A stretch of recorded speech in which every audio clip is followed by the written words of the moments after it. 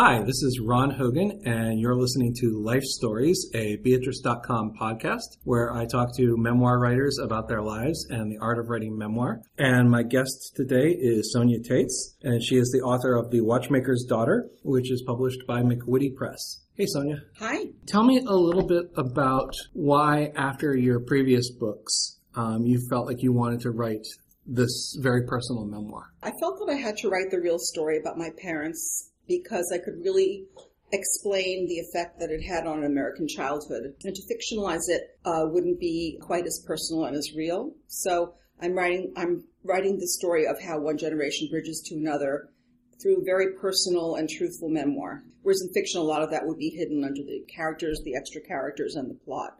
Wanted to sort of lay it bare. To contextualize this for listeners, your parents were both Holocaust survivors who came to New York afterwards, and you grew up in New York. And as the memoir makes really painfully clear, you grew up pretty much in the shadow of the Holocaust in the way that your parents raised you and discussed it with you.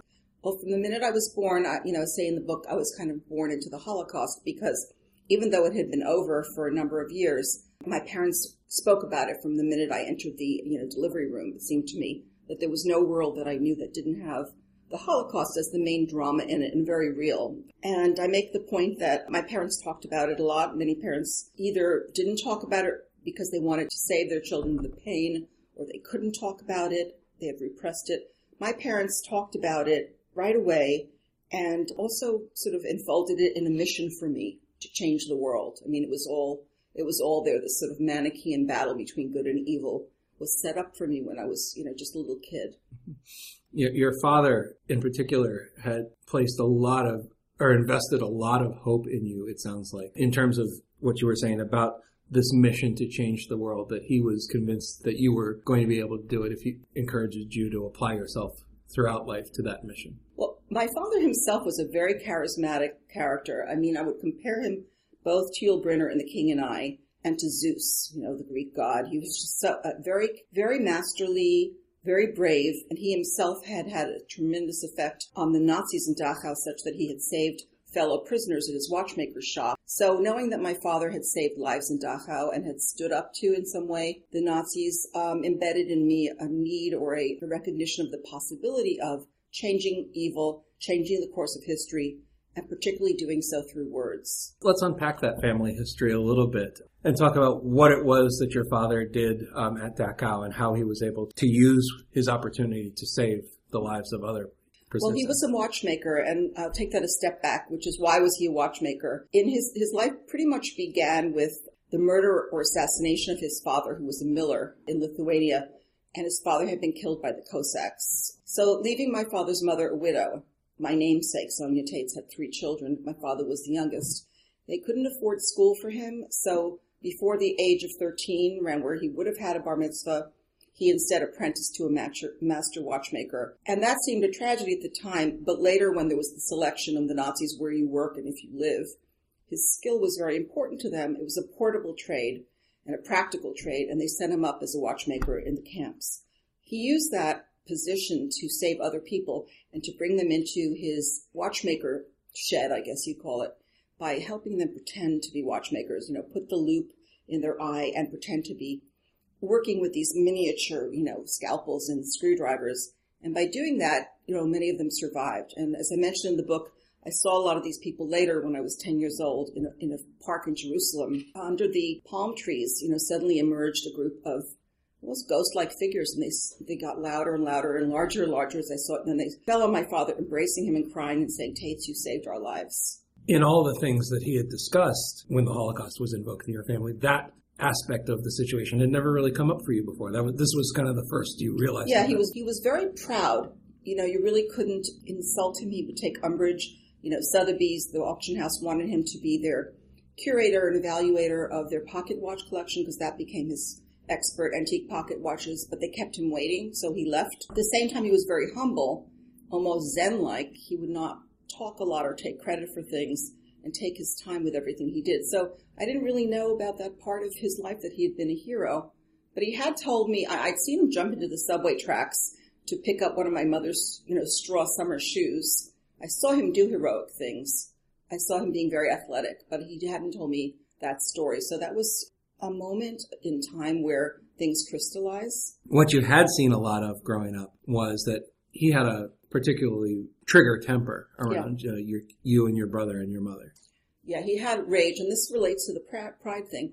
I think he'd been so often put down in his childhood when he'd walk very athletic and playfully be like in the woods near his house, and children would tease him and say that Jews drank blood. He stood up for himself, got into a lot of scraps. And then, of course, the communists came in and considered him to be a capitalist because he had finally created a little store for himself to sell and fix watches, and he managed to get himself the top-of-the-line Harley Davidson. They took all that from him. So he was unmanned or diminished so many times. And, of course, in the Holocaust, you're wearing these baggy striped pajamas, and people are constantly screaming at you.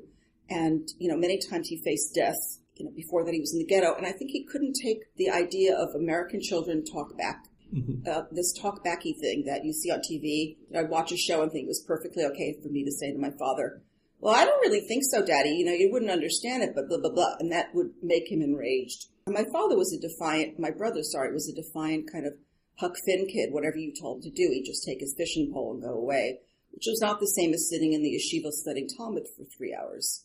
And all this lack of control, I think, enraged my father. And it took a lot, but it didn't take much for him to go from 0 to 60. There's one scene in the memoir where you come home from camp one summer and you announce, Daddy, I'm 14. I'm too old for you to hit me anymore. To which his response was to hit me. Well, yes, he didn't like announcements that basically his reign was over and he was, going to the guillotine. And what was interesting about that day for me as a writer was that was the day that I began to put things down on paper. In this case, I had a million things to say to him that started with, I hate you, you creep. And I started to just scribble down my thoughts on scraps of paper. And then I tore them up and flushed them down the toilet because those thoughts were taboo. But I had written them. In a sense, I was sending them up to my first public, the fish and the whales. Now, your mom came from a much different kind of background than your father. The socioeconomic contrast between them were big, and she often brought them up. She was from a bourgeois family. They had a grand piano, and she was studying at the conservatory to be a pianist, and they had maids. One of the first, I don't know much Lithuanian, but one of the first phrases she taught me was, Ansia, bring me another spoon. So there's just, her mother wore furs, and she had, I think when my mother was little, there was a carriage with horses, and they were well off. So my father came from the other extreme, I guess you'd say, not being able to afford school, using his skates to teach other kids to do tricks and then getting paid for it so he could afford books. A very hard scrabble life, but at the same time he was very aristocratic. A natural feeling of nobility around him. It seems like growing up, there was a combination of that your older brother Manny was your mom's favorite in one sense, but her favorite was also tinged by her resenting the fact that you were your father's favorite. Yes. Well, there was my parents' lives together started with a very romantic ball, which was for Lithuanian Jewish Holocaust survivors in a little hotel in New York. And they both waltzed and polkaed across the floor, and they were both good dancers. And there was a deep, I think, admiration of each other. And I think that when I was born, that got demoted because for many reasons during the marriage, a lot of things happened. But my father also immediately glommed onto me as someone he could really talk to. And the fact that my hair was very black to my mother and her mother, who she saved and who survived, my grandmother, that was his side of the family, and that was the kind of darker Jews that couldn't be hidden. Her side was very blonde. In any case, my father took over, favoring me. And that created a rift, a strong rift in the family. And I think a sense of jealousy on my mother's part, which was only made worse by, later on women's lib and me coming out wearing mini skirts and wanting to have a career. All those things alienated us from each other. And my father, on his side wanted me to go all the way career-wise. I mean, I think he wanted me to be president and Miss America and win the Oscar all at once, probably. It's interesting that he has that ambition, and at the same time, there's also that reluctance to let you go. You write about how when you were graduating from high school, you got into Yale, or you could have gotten into Yale. Yeah. I mean, for most of the rest of us, the distance between Manhattan and New Haven is probably not that significant. Yes. But to your father, it was just unacceptably distant, and you ended up going to Columbia. That's such a good point, Ron. No one's ever asked that. You're right. He was so ambitious. I was supposed to go on this first space mission probably while accepting the crown from the Miss America contest, and yet he didn't want me to go 1.5 or 1 hour away to New Haven. That is a really good point. I think he was very attached to me on some emotional level, intellectual, emotional. That's part of him that probably had that, I think, the Holocaust where you seize up and you don't want to lose anything. But yes, because of him, I didn't go to Yale, and I had to scratch that itch later. Unfortunately, it was in the law school stage, which I didn't like at all. But yeah, that was unlike him. That was unlike him. And then a few years after law school, I came back and wanted to go to England. And I think he felt guilty about having clipped my wings. And that's how I got to Oxford. You know, you mentioned that incident when you were 14 as sort of like setting you out as a writer or sort of the genesis of your, and then going to law school and then the law career. Really, I mean, it seems like it was a prolonged detour. It was, exactly. I thought, and maybe my father thought, we were very naive, we were very green, and I think both of us thought that law school is a platform and a soapbox that you get up there and declaim like Oliver Wendell Holmes or, I guess Spencer Tracy in Inherit the Wind, and everybody listens and, the multitudes are swayed. Whereas actually I was writing, triplicate forms and searching through onion skin documents in dark closets, and when I did get out to the court, I would be briefcase number 3 in a phalanx behind a big creep who was defending the wrong side. So instead of using my words to make the world better or even express what I saw, it was using my words to be the mouthpiece for someone else with whom I really would disagree.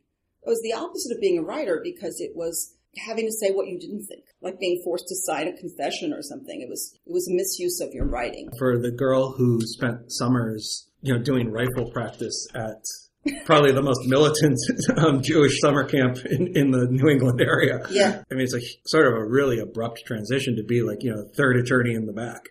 Yeah, and I chose the most white shoe, they call them white shoe place. And I wonder if the lawyers there actually ever wore white bucks, like, really waspy, couldn't be more conservative place. And there I had been a few years earlier slithering on my stomach with a .22 rifle.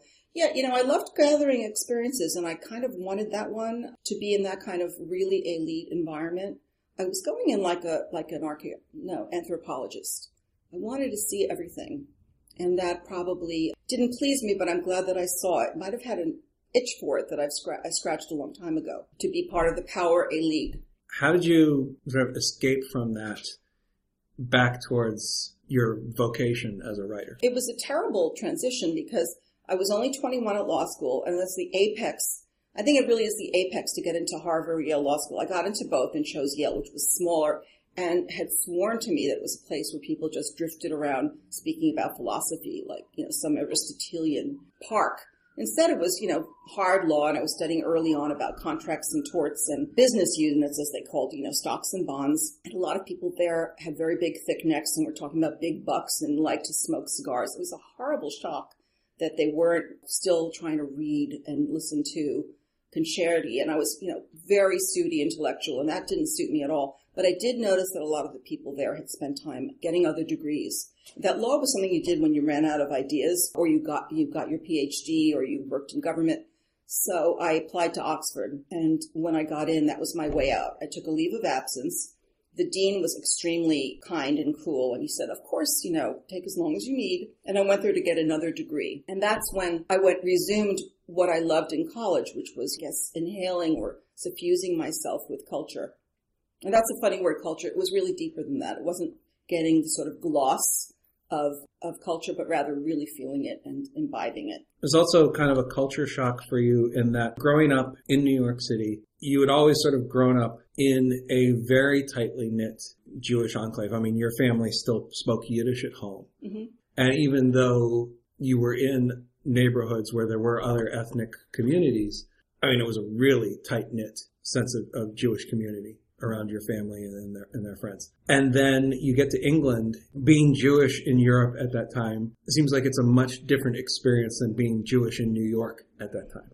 That's another great question. It was the late 70s, and you would have thought by then that everybody had already taken off all their clothes and shared the Coke and danced, sung Kumbaya, but it wasn't so in England, which tended to be about 20 years before. So they were still in the 1950s. And to be a Jew or a black or what they called a Paki was totally not okay. And it was perfectly okay to say that. I was thinking the other day that in America we shame people who people still say things, but they're ashamed to say it. They'll shut their mouths in certain contexts. There it's perfectly okay and no one would stop you. So I couldn't have gone further out into outer space in my little spacesuit. In fact, the umbilical cord was cut. I had come from a place where everyone was Jewish, not just Jewish, but at the beginning, Holocaust survivors speaking Yiddish and remembering the same towns, to a place where, and Barnard is, Columbia isn't, certainly a detour from Judaism. And at Yale Law School, everyone was either Jewish or wanted to be, or they were Talmudic, and a lot of the professors were Jewish. So when I got to Oxford, I had a real blast of xenophobia and, in a sense, a real feeling for what my parents had described during the worst times of their lives. Obviously, no one wanted to kill me, but I was constantly feeling shock. Unlike my parents, though, I was kind of like the art anthropologist. I was like, oh, they really do shoot darts that anesthetize you. It was really exciting to see actually what I had read and heard about in action. My mother's philosophy, well, is it a philosophy or a gut feeling, was that,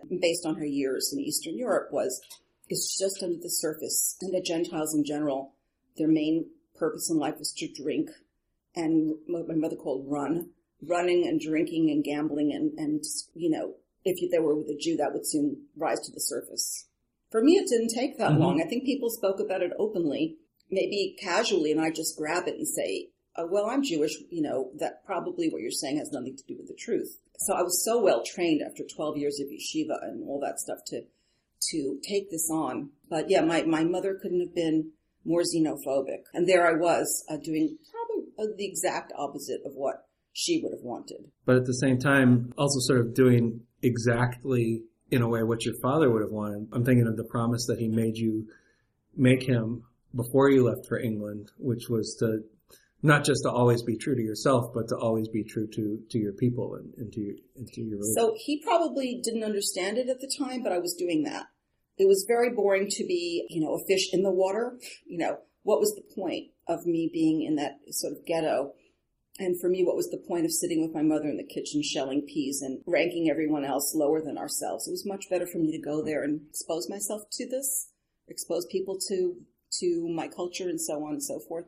So yeah, I took the vow seriously, but I would imagine that he thought for many years that I was completely breaking it. I want to sort of sidestep and talk about in terms of the larger picture, going back to what we had said at the beginning about telling the story this way because it had to be told the way that it happened, that it wasn't something that you could really fictionalize. Yeah. And I want to sort of unpack your process of unpacking these memories from your childhood and your young adulthood and what it was like to sort of revisit that territory after so many years. I think that it's easier to write fiction, or for me it was, because you can it's like playing dolls or setting up, a dream, and you're very free. And here I had to be responsible to my parents. And I waited 10 years till that, after both of them had died, to even begin to write about them.